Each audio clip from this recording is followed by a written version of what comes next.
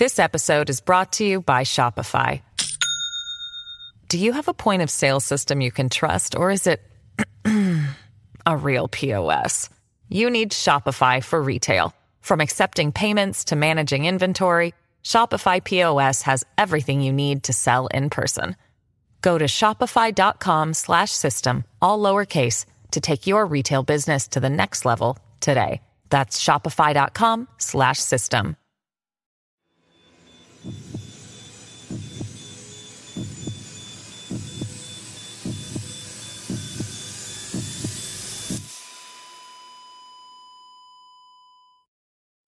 Our episodes deal with serious and often distressing incidents. If you feel at any time you need support, please contact your local crisis centre. For suggested phone numbers for confidential support, please see the show notes for this episode on your app or on our website.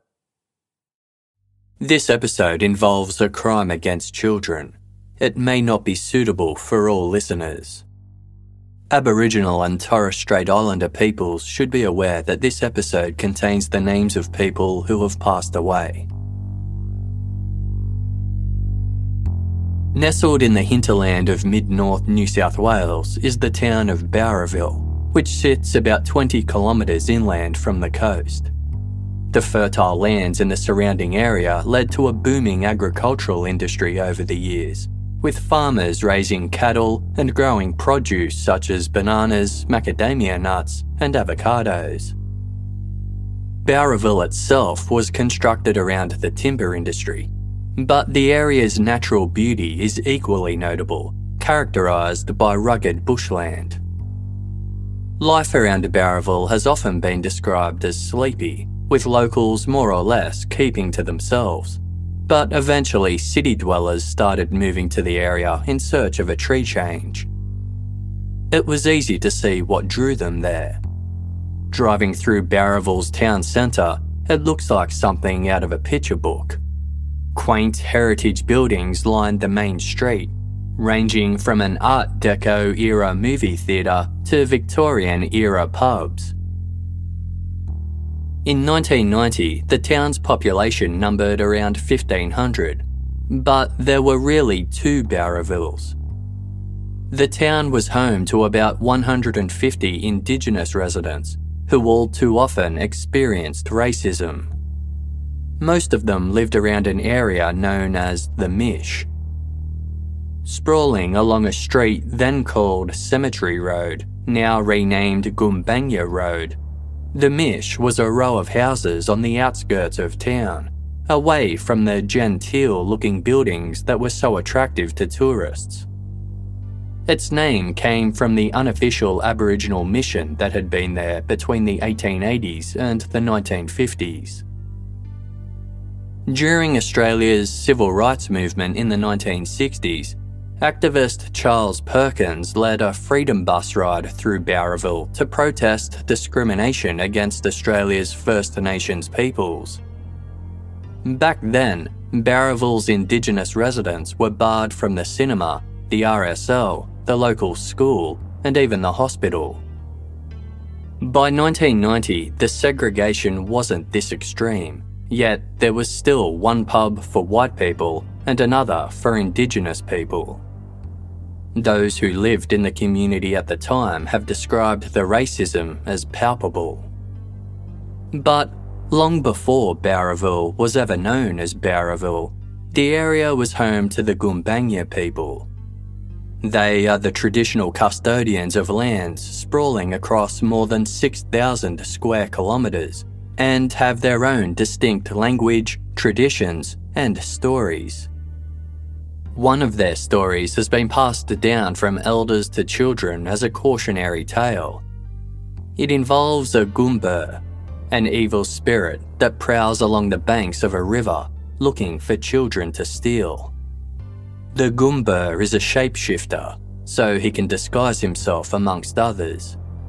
This way, he doesn't look suspicious and can prey on his victims when they least expect it.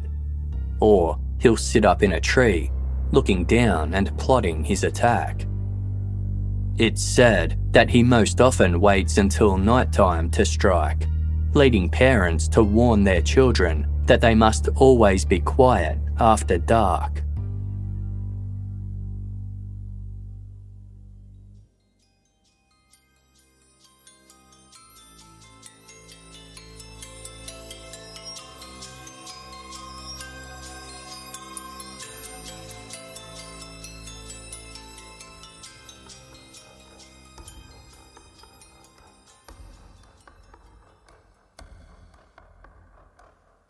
Tap, tap, tap.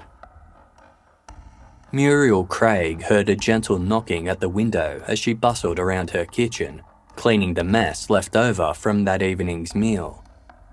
It was around 9 o'clock and completely dark out. Muriel looked up. It sounded like someone was rapping on the window from outside, but she couldn't see anybody standing there. The experience was almost unsettling until Muriel realised the source of the noise. Crouching out of sight outside was her 10-year-old daughter, Colleen. The little girl was tapping against the glass, trying to scare her mother into thinking there was a ghost outside. The mischievous Colleen had a reputation for being a practical joker. She particularly liked playing tricks on her mum, much to Muriel's amusement. As she got older, Colleen kept her sense of humour while also growing up into a responsible young woman. She helped look after her younger siblings, in particular her brother, who was in a wheelchair and had special needs. Colleen hoped to become a preschool teacher one day, a profession that her friends and family thought would perfectly suit her caring and playful nature. More than 6 years after Colleen first played a prank on her mother by tapping on a window, Muriel was once again in the kitchen when she suddenly heard a familiar sound. Tap, tap, tap. This time, the noise upset her. Muriel entered the lounge where her children had gathered and told them off for the practical joke, explaining that they mustn't tap on the window because it was something that Colleen used to do. Muriel's other children insisted that none of them had been outside. They had all been in the lounge the entire time. Their faces were serious, and Muriel believed them. Yet, it couldn't have been Colleen either. Colleen, who was now 16 years old, had recently disappeared. Her distraught family had searched tirelessly for her to no avail. As it was clear no one else was responsible for the tapping, Muriel felt certain of one thing. It was her daughter's spirit reaching out, letting her know she was there. Colleen Craig had been excited as she packed her bags in preparation for a holiday. The teenager was eager to start exploring the world and embrace life as a young adult. She lived with her mother and siblings in the New South Wales town of Sawtell, but recently she'd taken a couple of trips to visit family in Bowraville, almost 58 kilometres away. Now she was going one step further by travelling with friends. Colleen and 3 other girls planned to leave Bowraville on the night of September 13, 1990, to catch a 3 a.m. train to Sydney. They were headed for the town of Gaduga near the Queensland border. It was a long journey with a late start. After she finished packing, Colleen headed over to a party at the Mish, where most of Bowraville's Indigenous residents lived. Across the road was a small park where a campfire had been set up for the party. Attendees mingled around the fire and over the road in the home of a local resident named Marjorie Jarrett. They also spilled out into a laneway that sat alongside Marjorie's house. Colleen was spotted numerous times throughout the afternoon and evening. Sometimes she sat inside the lounge room and chatted with friends. Other times she was seen with a group gathered beneath a large gum tree in the park opposite. They were drinking beer, and Colleen appeared somewhat intoxicated. At around midnight, Colleen was spotted walking down the alleyway alongside Marjorie's house. Hours later, Colleen's 3 travel companions were preparing to leave for the train station. Marjorie Jarrett had offered to drive the group and searched for Colleen in and around the party with no success. In the end, Colleen's friends left for their holiday without her. The 3 a.m. train to Sydney departed without Colleen on board. As soon as word reached Muriel Craig that her daughter hadn't gone on her trip as planned and hadn't been seen since the party, she knew that something was terribly wrong. Muriel travelled from her home in Sawtell to Bowraville so she could report Colleen missing. All of the officers at Bowraville Police Station were white. The 2 who Muriel reported to were dubious when she showed them a picture of Colleen. Noting that the teenage girl had lighter skin than her mother, the officers remarked, "She don't look Aboriginal to us," and asked if she was really Muriel's daughter. Then they suggested that perhaps Colleen had simply, quote, "gone walkabout." In Australia's Indigenous cultures, walkabout is a rite of passage in which adolescent males live alone in the wilderness for a period of time. The term has become twisted and misused by non-Indigenous people, who see Aboriginal people as living transient, nomadic lifestyles. Some use the word walkabout in a derogatory sense to imply an Indigenous person has just taken off on a whim without warning. Muriel was devastated by the policeman's comments and retorted, "I wouldn't be silly enough to come in here and report her missing. I am not that stupid." But the officers remained disinterested and unwilling to take a report, remarking that Colleen would probably turn up soon enough. Muriel handed over her photograph of Colleen for their reference, then left the station. With no help from law enforcement, Colleen's family took on the responsibility of finding her. Muriel moved her other children down to Bowraville so she could keep searching for Colleen while keeping everyone together. With the help of some relatives, Muriel searched the surrounding areas and spoke to everyone they could find who had been at the party. The police never made any attempt to contact her.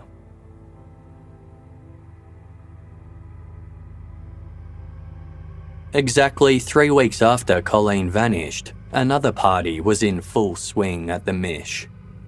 This time, the get-together was at Patricia Statham's house, 3 doors down from where the previous party had been held. Patricia's daughter, Rebecca, who was in her early 20s and lived there too, took her young children over to her ex-partner's house so he could mind them while she was at the party. Rebecca and Billy Greenup had a 4-year-old daughter named Evelyn, as well as 2 younger boys, Aidan and Aaron.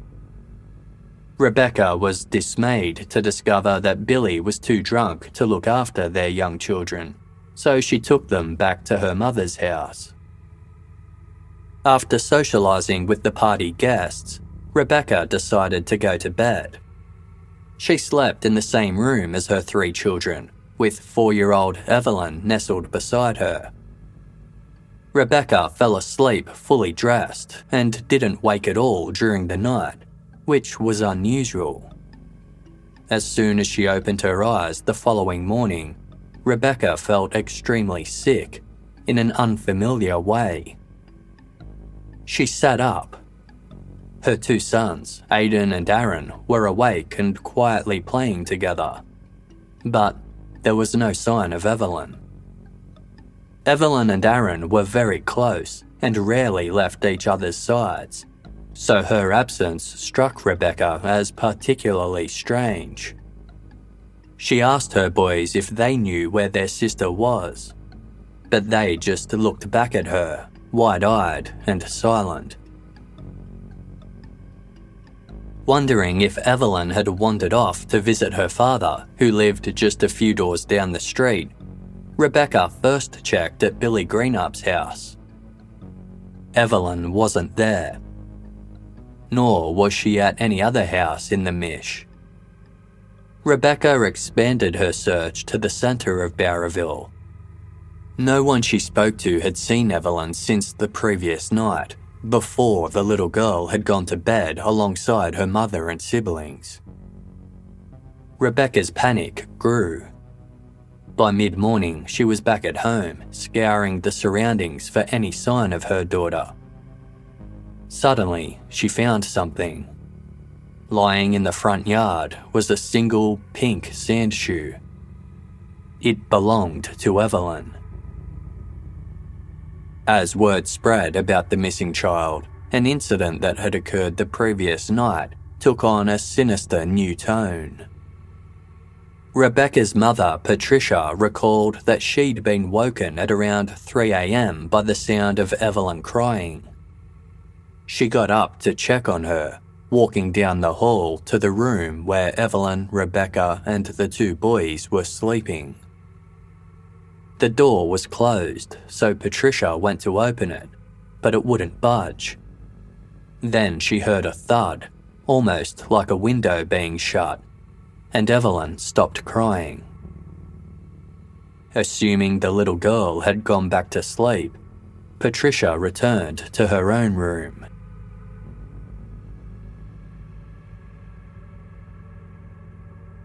By evening, Rebecca and her sister Michelle had arrived at the Bowraville police station to report Evelyn missing. There was just one officer on duty. Michelle explained the situation and handed the officer a photo. It showed Evelyn with her blue eyes and mop of light brown ringlets, which many people had compared to the hair of famous child actress Shirley Temple. The officer replied, "What do you want me to do? I'm the only one here and I'm just about to go home."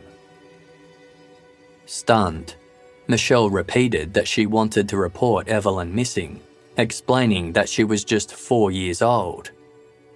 But the officer wouldn't budge, and it took several more days before Evelyn's family successfully filed a missing persons report. Just as they'd done when Colleen went missing, the police suggested that Evelyn might have, quote, gone walkabout. Yet, they also questioned her Indigenous heritage by pointing out her fair skin and blue eyes. Despite taking statements, the police didn't send anybody out to look for Evelyn, and initially her family were left to search for her alone. They called everyone they knew, plastered the town with flyers, and searched high and low through bushland. As so many people had been drinking and partying on the night Evelyn disappeared, it was difficult to piece together what exactly had gone on that night. Nevertheless, they knew that she hadn't simply wandered off somewhere. Evelyn was a shy child who stayed close to her family and was scared of strangers. 3 days after Evelyn vanished, the police finally began searching for her, along with volunteers from the local state emergency services. They looked in the nearby Nambucca River and the scrubby bushland that surrounded Bowraville. There was no sign of her. When investigators finally started interviewing people in relation to the case, it was clear that their suspicions fell exclusively on those closest to Evelyn. Her grandmother, Patricia, was interrogated about money that had been transferred into her bank account, with police implying that she and Rebecca had sold Evelyn. In reality, the payments Patricia had received were from her war widow's pension. It was also evident that the police had no understanding of Indigenous family dynamics, which are more community-focused. Because Rebecca had been drinking on the night Evelyn vanished, they assumed her children weren't being looked after. In reality, a wider circle of aunts would always help young parents care for their children. Some news outlets began to pick up the story of the missing 4-year-old.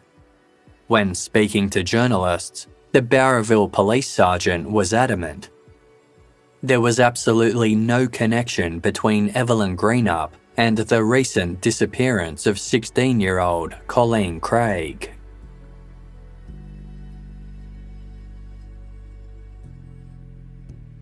By December of 1990, summer had arrived and brought with it a new resident. Clinton Speedy Duro was a 16-year-old boy who had moved from Queensland to Bowraville to live with his father, Thomas Duro. A sharp dresser who loved footy and had a kind, happy-go-lucky personality, it didn't take long for Clinton to make friends.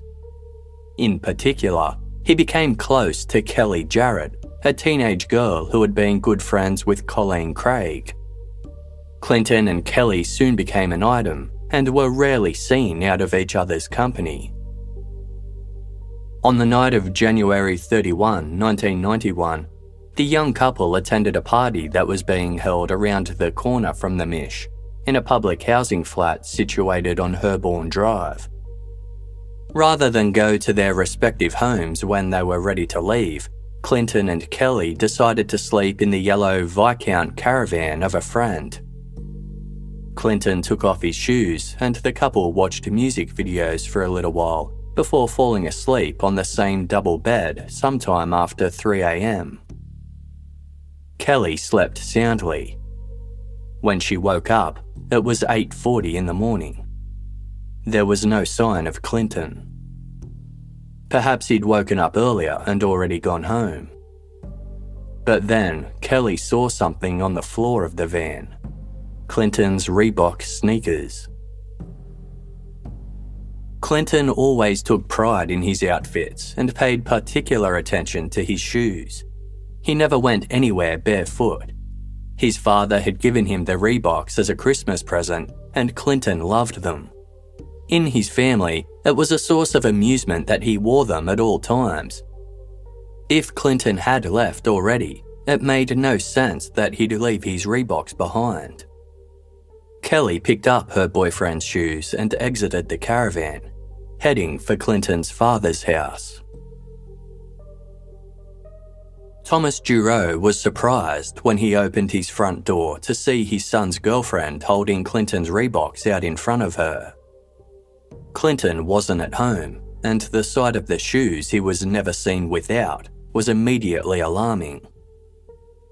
Thomas phoned the police to see if they could do anything to help find Clinton, but they said they couldn't get involved until he'd been missing for at least 24 hours. So, Thomas set out by himself to search for his son. As he didn't own a car, he instead walked all over town. First, he went to the flats where the party was held the night before. Then he visited the caravan where Clinton had spent the night. There was no sign of him anywhere. Thomas checked the town's pubs and other social areas, but nobody he spoke to had seen Clinton since the party. As the teenager had only just moved to Bowraville, he didn't know many of its residents, and there was nowhere obvious he would have visited. Eventually, Thomas decided that all he could do was go home in the hope that Clinton would turn up. He waited and waited, but Clinton never arrived. When the 24-hour time limit had passed, Thomas tried calling the police again to report his son missing. They were in no hurry to respond, waiting another full day before they paid Thomas a visit at home. As Clinton was 16 years old and strongly built, they suspected he'd simply taken off by himself. His family tried to explain to them the significance of Clinton's shoes being left behind, but the officers couldn't understand how this indicated foul play. All they said was, "We'll keep an eye out for him." Clinton's aunt began making calls, phoning both the local police and law enforcement in the nearby larger city of Coffs Harbour, begging for assistance. Most of her messages went unanswered, but eventually a liaison officer was sent down from Coffs Harbour to help Clinton's family search the town's streets and surrounding areas. Nothing turned up. Just like Colleen Craig and Evelyn Greenup, Clinton Speedy Giroux had seemingly vanished from Bowraville.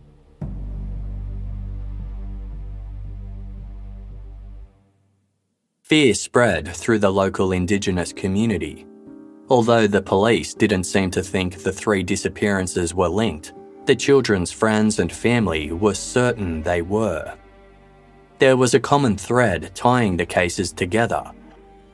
Over the course of just 5 months, all of the children had vanished after attending or being in the vicinity of a party at the Mish. They were sure that Colleen, Evelyn and Clinton had been attacked and weren't merely missing persons. In the documentary Innocence Betrayed, Colleen's aunt, Elaine Walker, told filmmaker Larissa Barrant that residents around the mission changed their behaviour in response to the disappearances. Many mothers started sleeping in the same room as all of their children so they could keep an eye on them throughout the night. Where residents had once felt safe, they started locking their doors and windows at all times. When children wanted to go into town, their parents would go with them and they'd walk close together in a tight group. A week after Clinton's disappearance, the community's grief and frustration led to a group of Indigenous residents and several white townsfolk marching on Bowraville's police station in protest. They demanded that action be taken and their children's cases be taken seriously. Behind the scenes, Bowraville police had called in colleagues from the Child Mistreatment Unit in Coffs Harbour. Though they'd initially suggested that the missing trio had just, quote, gone walkabout, they were starting to suspect that the families themselves and the Indigenous community more broadly were involved. On February 18, almost 3 weeks since Clinton Speedy Giroux had disappeared, 2 men were hiking through some rugged bushland just outside Bowraville. They were looking for firewood in a rough and tangled area that ran alongside Congarini Road, a dirt road that headed south out of town. As they searched for logs amongst the leaf litter scattered across the ground, the 2 men saw something. It was the badly decomposed remains of Clinton Speedy Giroux.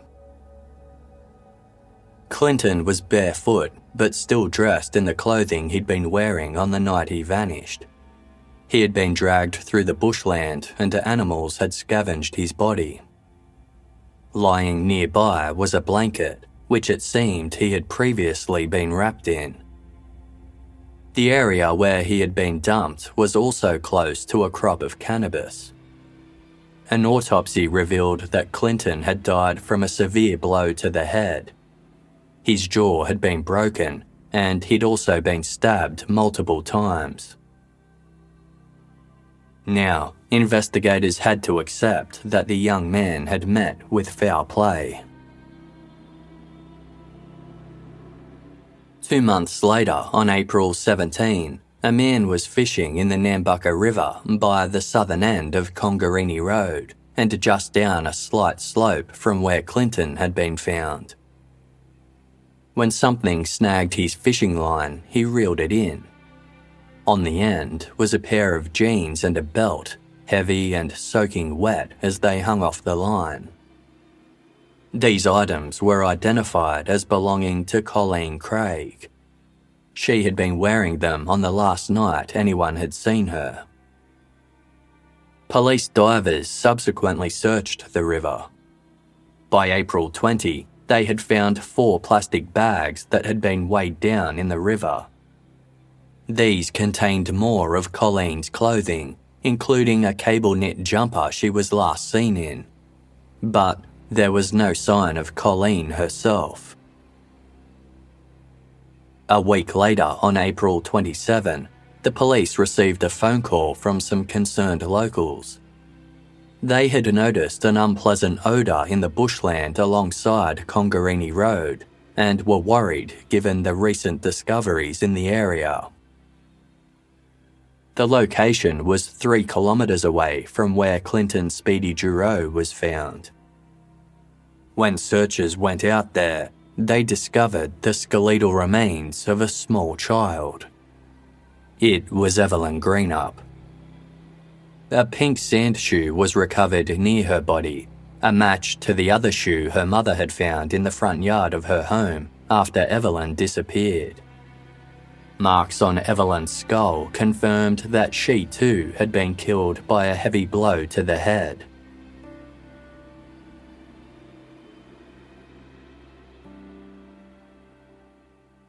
The discovery of Clinton and Evelyn's bodies and the clothing belonging to Colleen left Bowraville reeling. The Indigenous community in particular was certain that all 3 of them had fallen prey to a serial killer. There were too many similarities to ignore, from the circumstances of their disappearances right down to where their remains and belongings were found. And both Evelyn and Clinton had been killed by fatal blows to the head. A homicide investigation was launched, with Detective Sergeant Alan Williams at the helm. The detective had no prior homicide experience, but was to be assisted by local investigators and other detectives from the North Region Major Crime Squad. Some of the town's white residents queried the amount of resources the investigation was being given, with one person remarking to a journalist from the Age newspaper, "I wonder whether 3 missing white children would get the same attention." Although Detective Williams had no experience investigating murders, Clinton's remains contained a pivotal clue: a pillowcase that had been pushed down into his shorts.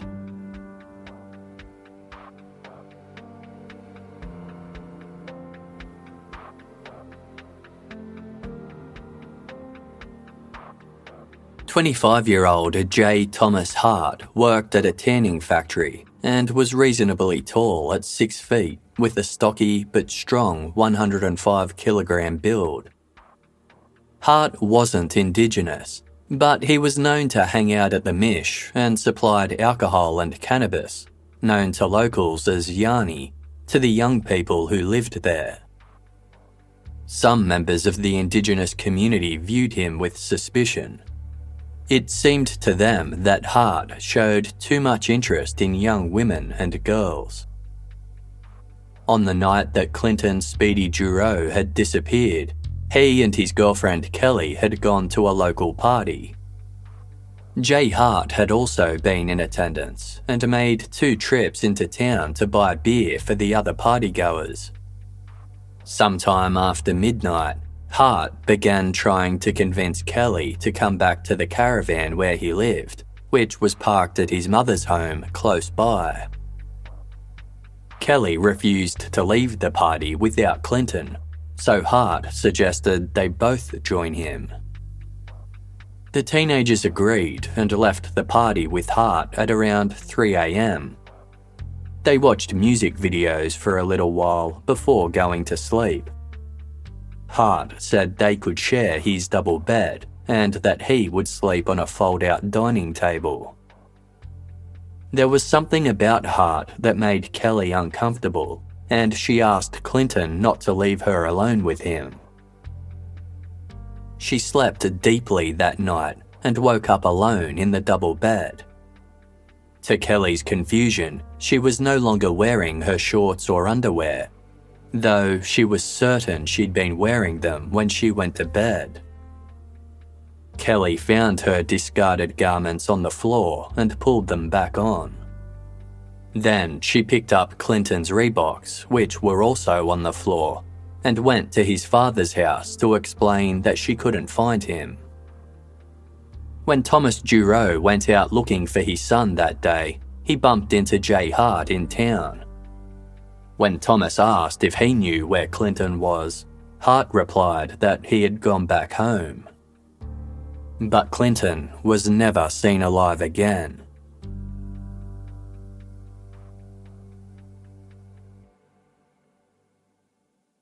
Hart had been identified as a person of interest within days of Clinton's disappearance, and police had interviewed him on February 4. A little while after that, officers informed Hart that they would be seizing his caravan to search for forensic evidence, but also out of fear that the town's Indigenous residents might, quote, trash it.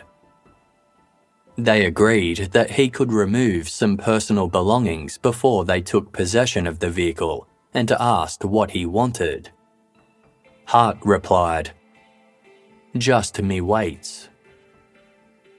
The officers let Hart retrieve the barbells and take them away.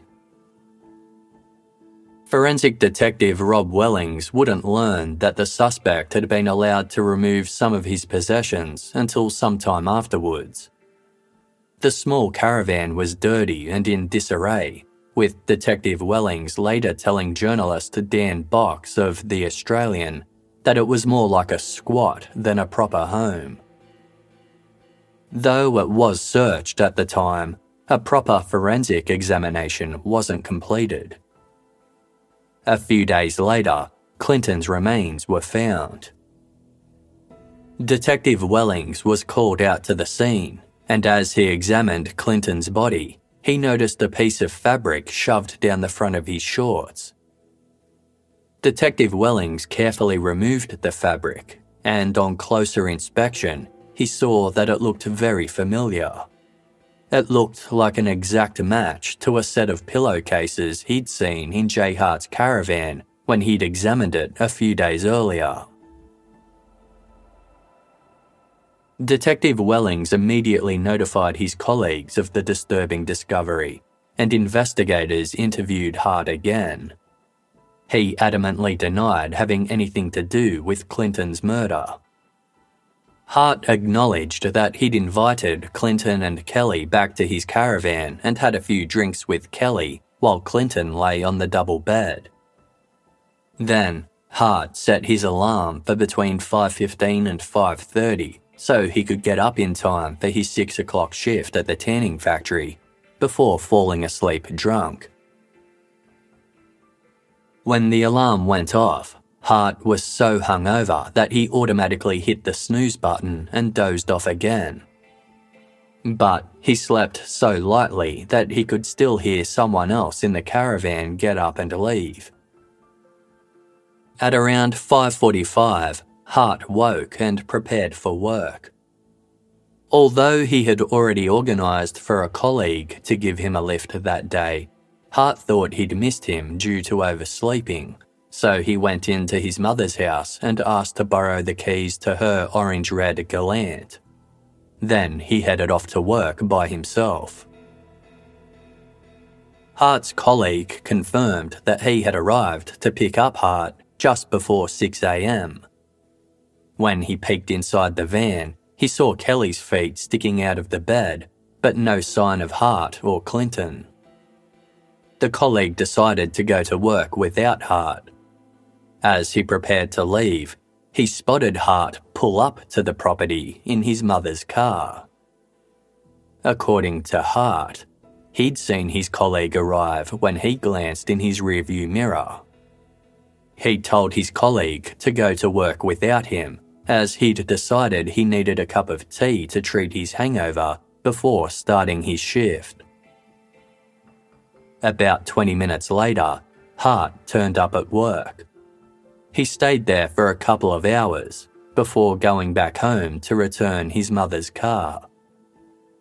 While he was back at the property, his voice woke Kelly, who was still sleeping in the caravan. Investigators weren't buying Hart's story. It was refuted by other witnesses.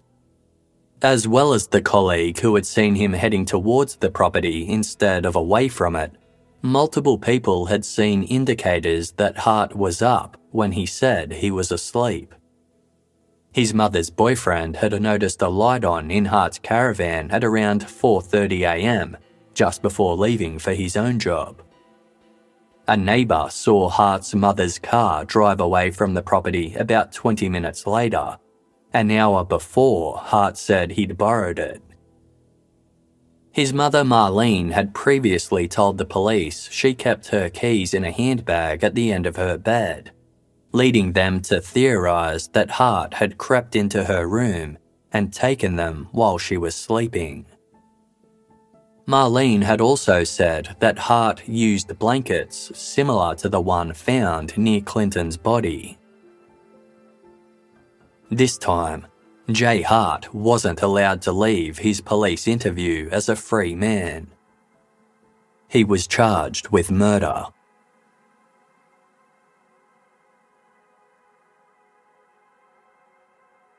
When Colleen's clothing and Evelyn's remains were found in the same area as Clinton's body in the weeks that followed, some began wondering whether Jay Hart would be charged with their murders as well. For months, residents on the Mish had been murmuring his name in relation to the two missing girls. Years earlier, Jay Hart had been in a relationship with Colleen's aunt, Alison. The couple had a son together, but Hart was verbally and physically abusive towards Alison, so she left for Queensland, taking their son with her. Colleen Craig, who was 9 years younger than Hart, was familiar with him due to his relationship with Alison. When Colleen visited Bowraville in July 1990, Hart stopped by the Mish and spent some time talking to her and her friend Patricia. He invited the two girls to his caravan to watch music videos and stay over. He also invited another male friend.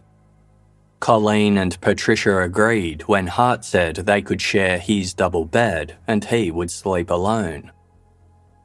But when the girls woke the next morning, Hart was in bed with them, sleeping soundly.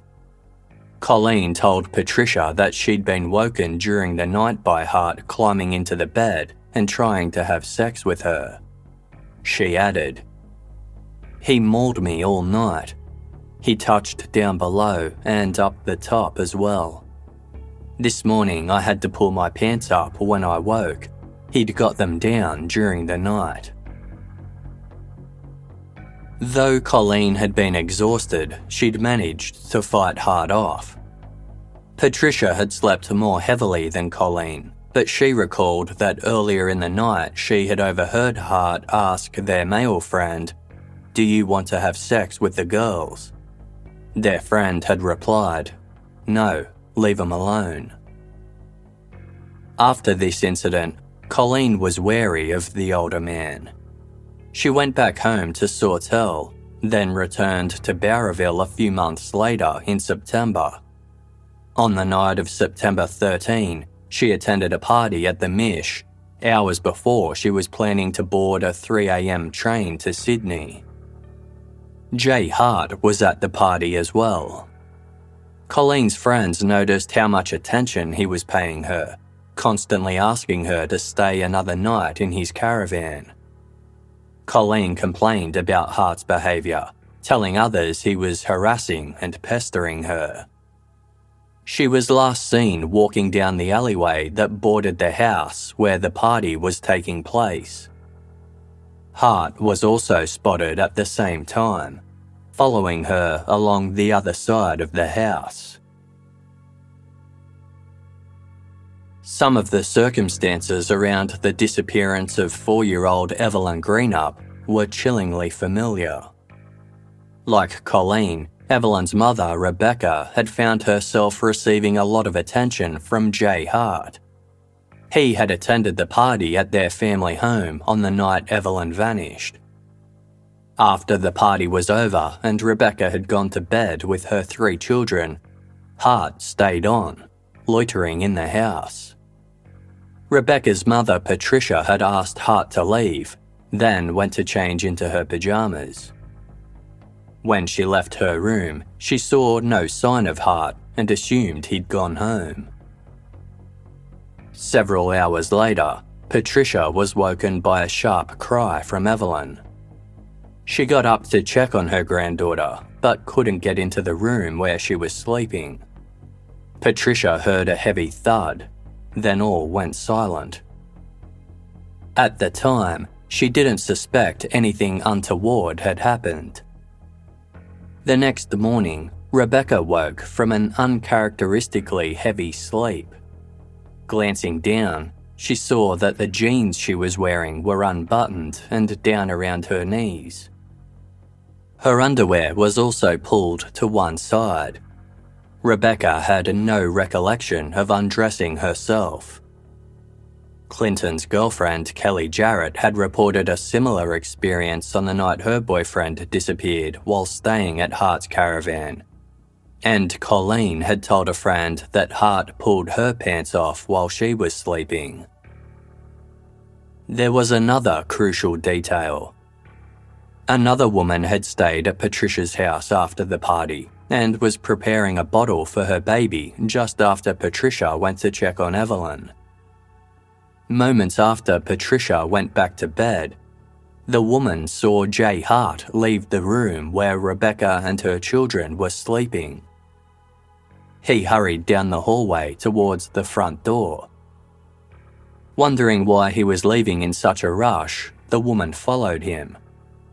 But by the time she reached the front door and looked outside, he was nowhere to be seen. A forensic examination of Hart's caravan had revealed a tiny speck of human blood on his bed, but experts weren't able to determine any more information than that. The sample was so small that it was destroyed during the forensic process. Although investigators had an abundance of circumstantial evidence linking Hart to all three disappearances, there was little in the way of physical evidence. And when it came to Colleen Craig's case, the fact that they hadn't found her body would make securing a conviction difficult. Almost 6 months after Evelyn Greenup's remains were found, Hart was charged with her murder on October 16, 1991. The Director of Public Prosecutions was hopeful that Clinton and Evelyn's cases could be prosecuted in a single trial, allowing evidence from each case to be presented side by side. But Jay Hart's legal team sought to have the two separated, arguing that their client would be unfairly prejudiced by a joint trial. Ultimately, the judge ruled in the defence's favour, ordering that Hart be trialled separately for each count. Moreover, prosecutors wouldn't be allowed to present evidence from the other cases at trial. Clinton's case had the strongest evidence and would run first. Prosecutors were barred from mentioning the murder of Evelyn or the disappearance and suspected murder of Colleen. In early 1994, the trial for Clinton Speedy Giroux's murder began. Although the prosecution was somewhat limited in what they could present, Clinton's family were confident that Hart would be convicted. The prosecution was arguing that Hart had spiked Kelly's drink and attempted to rape her. He killed Clinton after the teenager woke, saw the attack, and tried to stop him.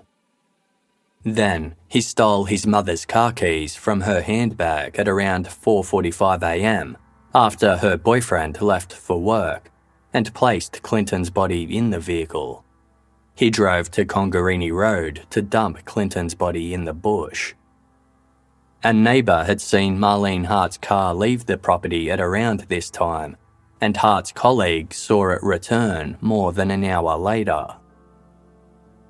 Kelly Jarrett was able to give first-hand testimony that her boyfriend had gone to sleep in Hart's caravan, but had vanished without his shoes by the time she woke to find her clothing removed.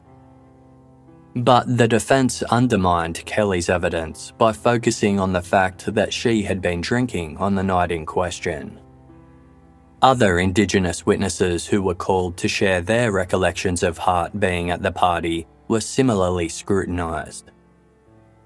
The defence also called 2 people who claimed to have seen Clinton alive and well the morning after it was alleged he'd been killed. Jay Hart testified in his own defence, telling the court how he had heard Clinton leave the caravan when he was half asleep. A little while later, at around 5:45 a.m, he'd borrowed his mother's car keys and left for work. Although Hart's mother originally told police she kept her keys in a handbag at the end of her bed, she told the court that she slept with them under her pillow. Early that morning, she was woken by her son coming into her room and asking if he could borrow her car. Marlene said when she glanced at the clock, she saw it was 5:50. She also denied ever saying that Hart used blankets like the one found near Clinton's body, and claimed the police had incorrectly inserted that into their records. The trial concluded on February 18, 3 years to the day after Clinton's body was found. Clinton's family and friends sat in silence as they waited for the jury's verdict to be read aloud. The jury, who had no idea that others had been murdered, let alone that Jay Hart was suspected of killing them, found Hart not guilty. Shock washed over Clinton's family and friends as they realised that Hart had been acquitted. Clinton's grandmother fainted. As they left the courtroom in a daze, members of the media descended with cameras and microphones, clamouring for a response to the verdict.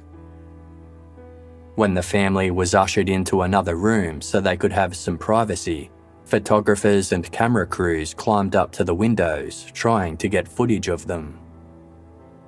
Clinton's 16-year-old brother, Troy, was so traumatised by these events that he later had no recollection of them. Jay Hart's acquittal threw the prosecution.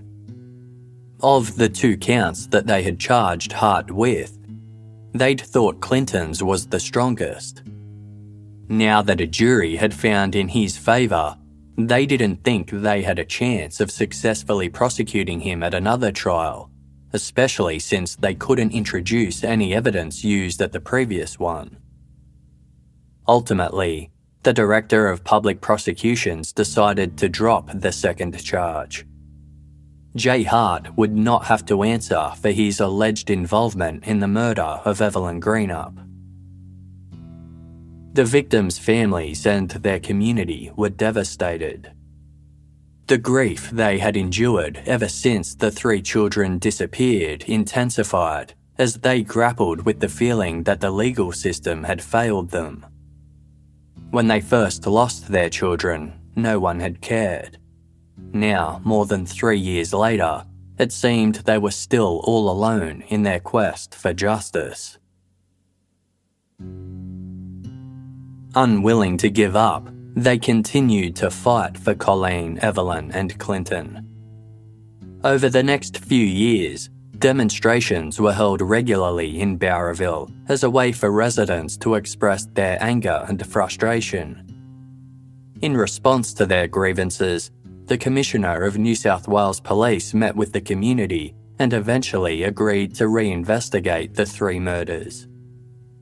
In January 1997, a new strike force was established. Experienced investigators and analysts from Homicide, Major Crime, and North Region local area commands would take over the case, led by Detective Gary Jubelin. A renowned homicide detective, Gary Jubelin was known for his dedication to solving crimes and the strong rapport he built with victims' families.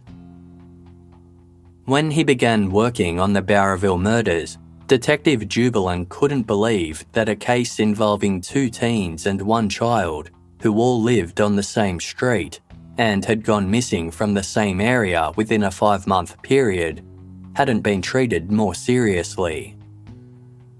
The fact that the prime suspect had been allowed to remove possible evidence from his caravan was also alarming.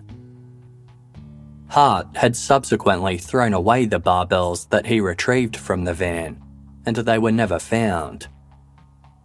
Forensic experts suspected that they could have been used to deal the fatal blow to Clinton's head. As well as re-examining evidence relating to the case and chasing down new and previous witnesses alike, Detective Jubilan and his team placed a strong emphasis on strengthening ties with the Indigenous community. Realising the family's trust in law enforcement was at an all-time low, the detectives undertook training in cultural sensitivity and awareness. Individual investigators worked diligently to connect with the townsfolk. Gradually, they were able to form more positive relationships with the victims' families and Bowraville's Indigenous residents. Investigators were soon making new discoveries about the case. One particularly interesting piece of information related to an incident that occurred after Colleen's disappearance, but prior to Evelyn's. There was a residence on the mission nicknamed the Women's House, as only women lived there. Not long after Colleen vanished from a party nearby, one of the home's occupants woke up one night with a start. It was about 2 a.m, and she sensed something was wrong. Looking up, the woman saw the figure of a man standing in her room. There was something about his stance that looked threatening. Though she was initially frozen with fear, the woman sat up. Her sudden movement prompted the man to flee. She had never told the original case investigators about this unsettling incident. When members of the strike force asked her why not, she replied, "I'm a black lady. What's the point of telling the white coppers?" As far as Gary Jubilan was concerned, her story was consistent with the theory that investigators were leaning towards. Colleen, Evelyn, and Clinton had disappeared as part of a string of sexually motivated attacks targeting Indigenous women living on the Mish. Evelyn's mother Rebecca and Clinton's girlfriend Kelly had both woken up from strangely deep sleeps to find their pants removed and their loved ones missing. Colleen Craig had once complained of Jay Hart mauling her and pulling off her clothing during the night. Her friend Patricia, who had been with her that night, said they'd both felt groggy and she had slept deeply. Some people who attended parties on the Mish said Jay Hart regularly supplied alcohol and was known for spiking people's drinks. He also seemed to show a predatory interest in Indigenous women. In early 1998, the strike force passed along their submissions to the Director of Public Prosecutions. They were recommending that new charges be brought against Jay Hart for the murder of Evelyn Greenup. It took 18 months for the DPP to respond. Ultimately, they decided against pressing charges, citing a lack of evidence. Dissatisfied with this, the families, community, and members of the strike force kept petitioning for action to be taken. It took 6 more years, but a coronial inquest was finally granted in February 2004. The inquest would focus on the disappearance of Colleen and the murder of Evelyn. Unlike the previous trial, the coroner would be able to examine all of the available evidence. 7 months later, the coroner handed down his findings. Despite the DPP's previous decision that there wasn't enough evidence to press charges, he stated that there was a reasonable prospect a jury could convict a known individual of Evelyn's murder. Even though Colleen Craig's body had never been discovered, the coroner found that she had died as a result of homicide. The consistencies between the three cases led him to believe that they must be linked and were the act of a single individual. He added that there was a definite suspicion on the only person of interest. The coroner would be urging the Director of Public Prosecutions to try Jay Hart again.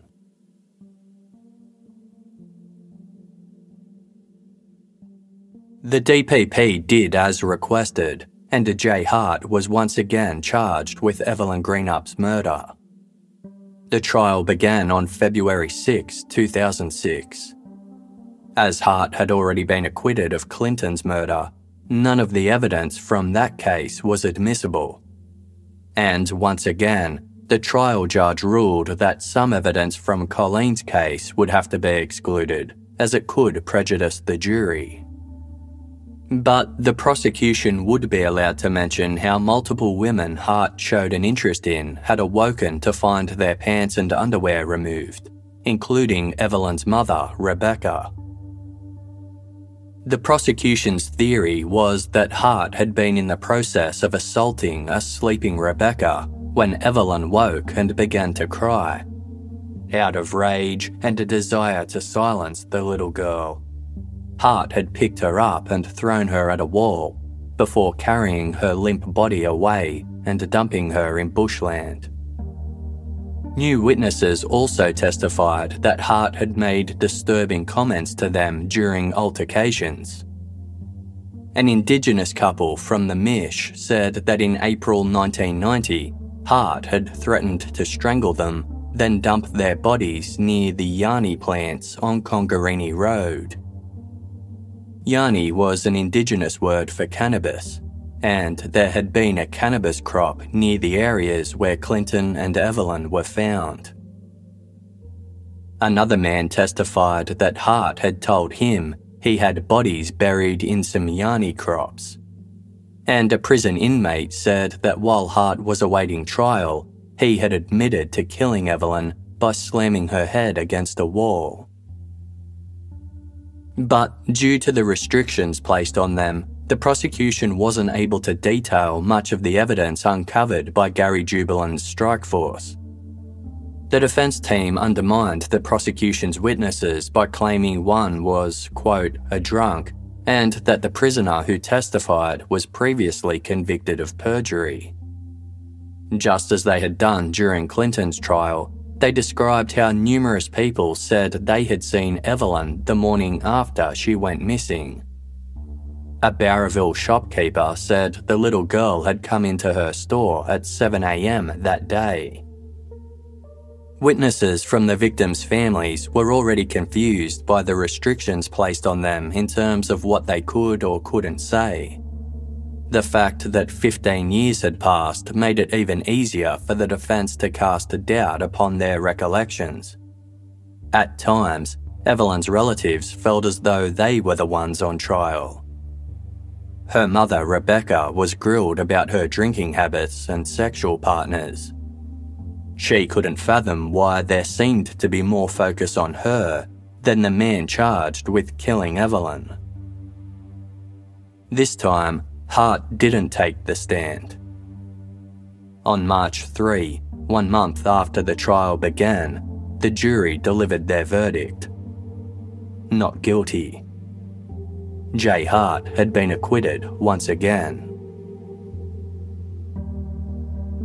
Evelyn's family were devastated, as was their broader community and the relatives of the other victims.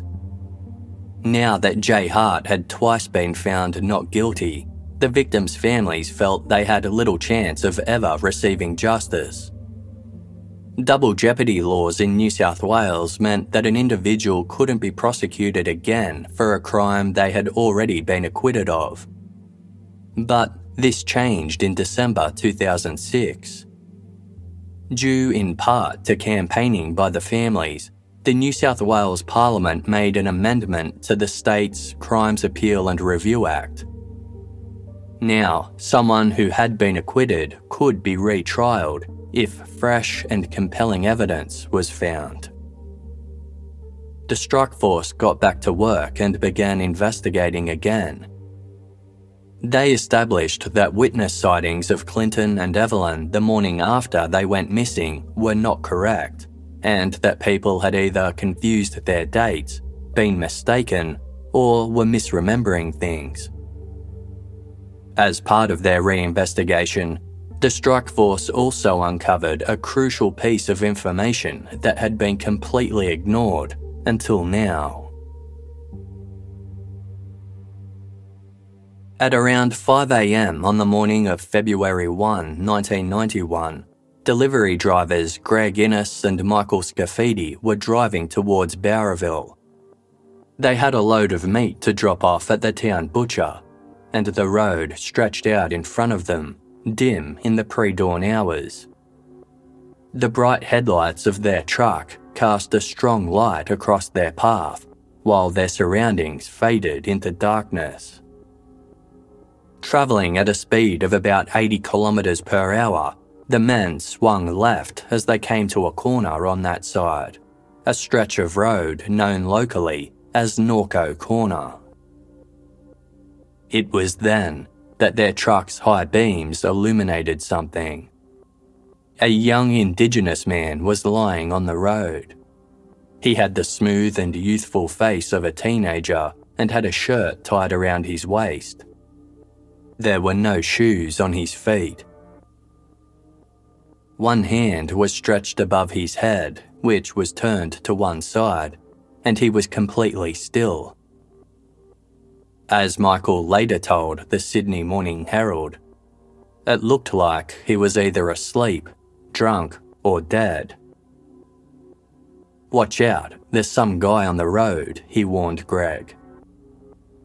The two men pulled over and parked the truck, then peered out of the window at the person sprawled across the road. They saw there was also a stocky white man at the scene, and he was standing over the boy as though to help him. Leaning across from the passenger seat, Michael asked, "Mate, what's going on? We could have hit that guy. He's lying in the middle of the road." The white man reassured Michael and Greg that everything was fine. The Indigenous boy was just asleep, and he'd called the police to pick him up. Michael checked whether the man wanted some help in carrying the teenager off the road, but the man waved him off, saying he could manage by himself. Believing the situation was under control, the two delivery men pulled back onto the road and continued on their way. Up ahead, they noticed what looked like a mustard-coloured station wagon parked to one side.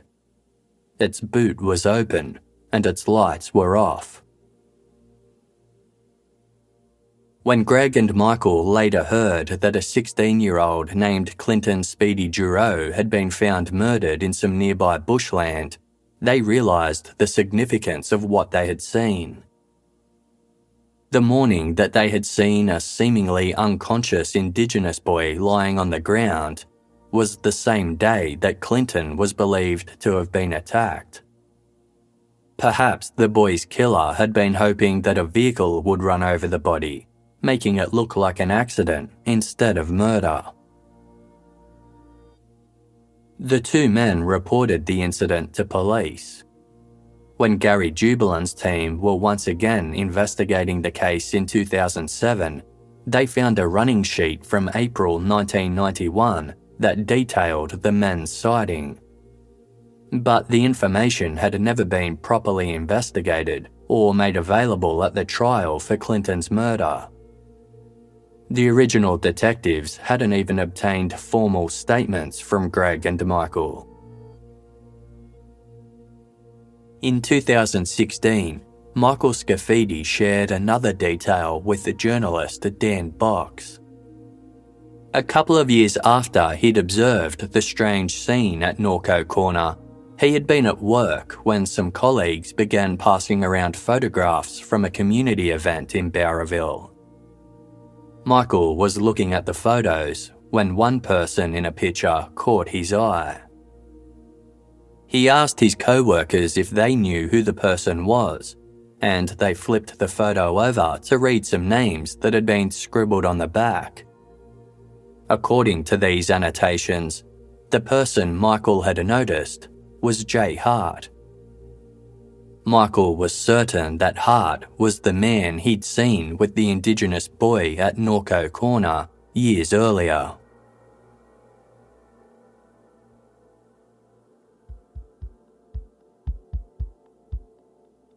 Detective Jubilant and his team believed that the Norco Corner sighting constituted fresh and compelling evidence.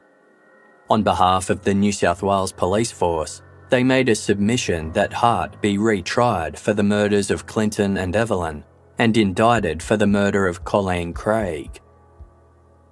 But on June 4, 2007, the DPP advised that the new evidence wasn't sufficiently fresh or compelling. Their application was denied. Over the years, the lack of answers and resolution in the 3 Bowraville murders has attracted attention from the media. The case has been featured in a number of high-profile television programs and was the subject of a 2013 documentary by Indigenous writer, legal academic and filmmaker Larissa Barrett. She travelled to Bowraville to interview the victims' families, and her film, titled Innocence Betrayed, won and was shortlisted for several awards. 3 years later, the Australian newspaper released a podcast series about the case. Crime journalist Dan Box interviewed Colleen, Evelyn and Clinton's families, as well as various witnesses. He also spoke with Jay Hart at length. In their conversation, Hart, who has changed his name and no longer lives in Bowraville, strenuously denied having anything to do with the murders. He even stated that he wouldn't be opposed to being trialled again, as he believed it would provide him with the opportunity to clear his name once and for all. The series shone a new spotlight on the case and led to a renewed push for action. As it turned out, the laws on admissibility of evidence had recently been updated, meaning that details of Colleen and Evelyn's cases would now be admissible in a trial for Clinton's murder. In February 2017, police charged Hart with Clinton and Evelyn's murders yet again. The New South Wales Attorney-General applied to the state's Court of Criminal Appeal for a retrial on the grounds that these new laws effectively gave rise to fresh and compelling evidence. The following year, this application was rejected, with the court ruling that none of the evidence was fresh. The Attorney-General applied to Australia's High Court for special leave to appeal this decision, but was denied. To this day, Jay Hart maintains he had nothing to do with the murders of Evelyn Greenup or Clinton Speedy Giroux, or the disappearance of Colleen Craig. He asserts that the evidence against him is purely circumstantial, and he's the only suspect because police botched their investigation, neglecting to look at any other persons of interest. Hart recently spoke with Indigenous filmmaker Alan Clark for a forthcoming documentary titled The Bowraville Murders, and told Clark, "Police haven't got a single witness that's seen me do anything. They haven't got a single piece of forensic evidence to tie me to them. Not one piece." Case file acknowledges Jay Hart's right to the presumption of innocence. Colleen, Evelyn and Clinton's families are still fighting for a retrial. The victims' loved ones have no doubt that the case would have been treated very differently if they weren't Indigenous.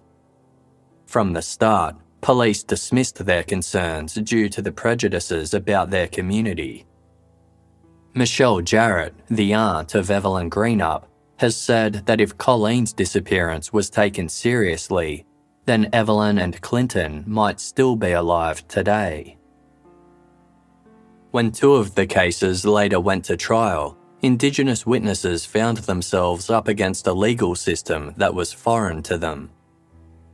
The juries selected didn't include any Indigenous people, and they weren't educated on Indigenous communication styles, which possibly led to witnesses being misinterpreted as untrustworthy.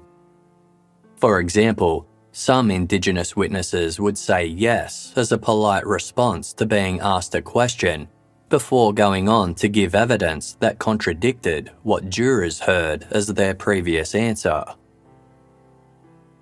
In 2016, the New South Wales Police Commissioner Andrew Scipione met with all three families to formally acknowledge that institutional racism had hindered the initial handling of the case. He stated, "I want to publicly acknowledge that the New South Wales Police Force could have done more for your families when these crimes first occurred, and how this added to your pain as a grieving community. And for that, I am sorry." Colleen Craig's family have never stopped looking for her body. In 2011, they thought they might have found her when some bones were discovered not far from Bowraville, but these turned out to be animal remains. To this day, Colleen's siblings, cousins, nephews and nieces still search for her. The fact that she has never been found has contributed to their grief. As one of Colleen's cousins told a parliamentary committee, "It is something that is missing within all of us. Not actually knowing where she is and what has happened to her is something that we carry every single day." Those closest to Evelyn Greenup have battled guilt as well as sorrow. Her grandmother Patricia has suffered as she heard Evelyn cry out on the night in question, but was unable to reach her. Evelyn's mother Rebecca has also been tormented by the fact that Evelyn went missing from the same room where she was sleeping. In the years after her daughter's death, Rebecca directed her pain inwards and struggled with alcoholism. In her own words, "My heart was ripped apart and I felt numb as I knew Evelyn was never coming back to me. I would never be able to give her a hug or give her a kiss, tell her everything is all right, and I would never see my daughter grow up into a beautiful woman.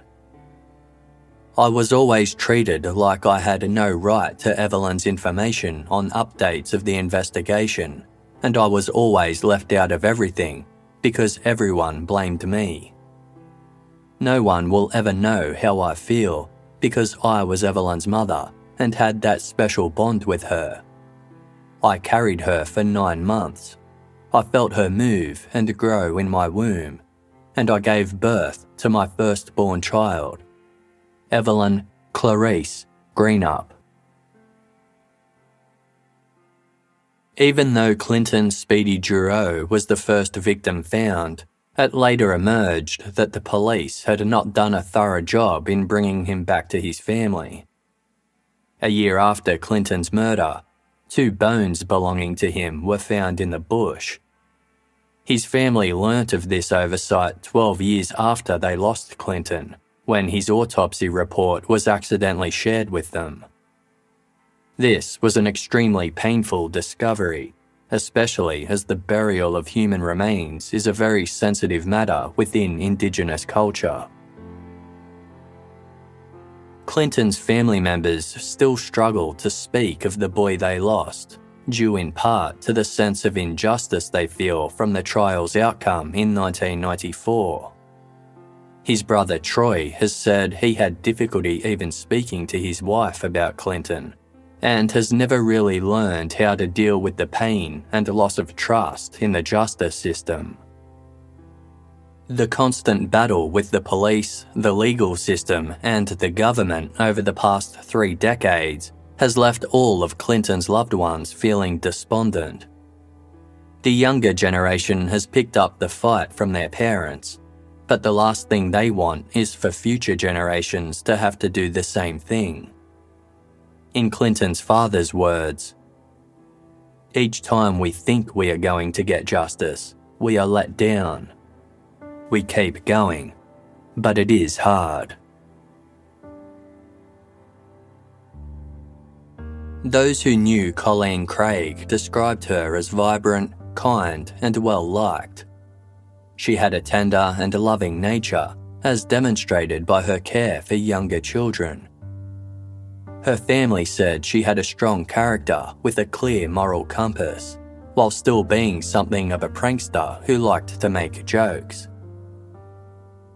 At the time that she disappeared, Colleen had completed a certificate and some work experience in preparation for achieving her dream of becoming a preschool teacher. Before she left her hometown of Sawtell to go to Bowraville in the days before her death, she kissed her mother goodbye.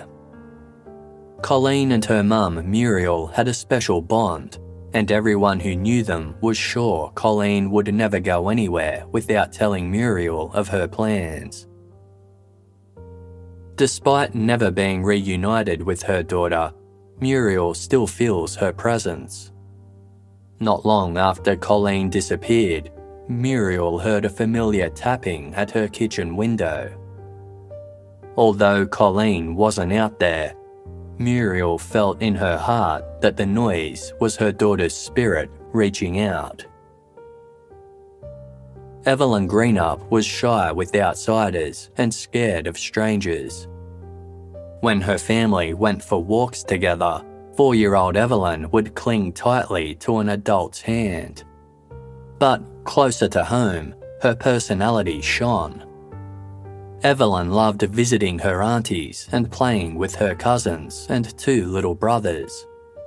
Sweet and gentle, she always had a smile on her face and especially liked being outside in nature. Clinton Speedy Giroux was nicknamed Bubby by his family. Sometimes they jokingly called him Pretty Boy because he took so much pride in his clothes and appearance. His passions were art, music, and dancing. When he hit the dance floor at parties, all eyes were drawn to him. He was also a talented football player, helping his team to win the under-16s grand final by scoring 2 tries. Clinton had a reputation for being friendly and kind to younger children, with one of his aunts remembering how kids would trail behind him wherever he went. A monument to Colleen Craig, Evelyn Greenup, and Clinton Speedy Giroux was built at Bowraville's Memorial Park. 6 wooden benches form a circle around 3 poles, each of which features a plaque dedicated to one of the victims. The 3 poles are linked by a triangular rooftop, creating a small sheltered area where people can gather. Colleen, Evelyn, and Clinton's families were all consulted for the memorial. It was envisioned as a place where they and the community can reflect on the loss of their 3 children and honour their memories. The victims' loved ones were overcome with anger after their most recent application for a retrial was rejected by Australia's High Court. To protest the ruling, they plastered the windows of Sydney's Law Courts building with white painted handprints. In a voice thick with emotion, an aunt of Clinton Speedy Giroux told journalists, "We are stuck in a 29-year rut of injustice. We are owed. You owe us this justice. How dare you all?"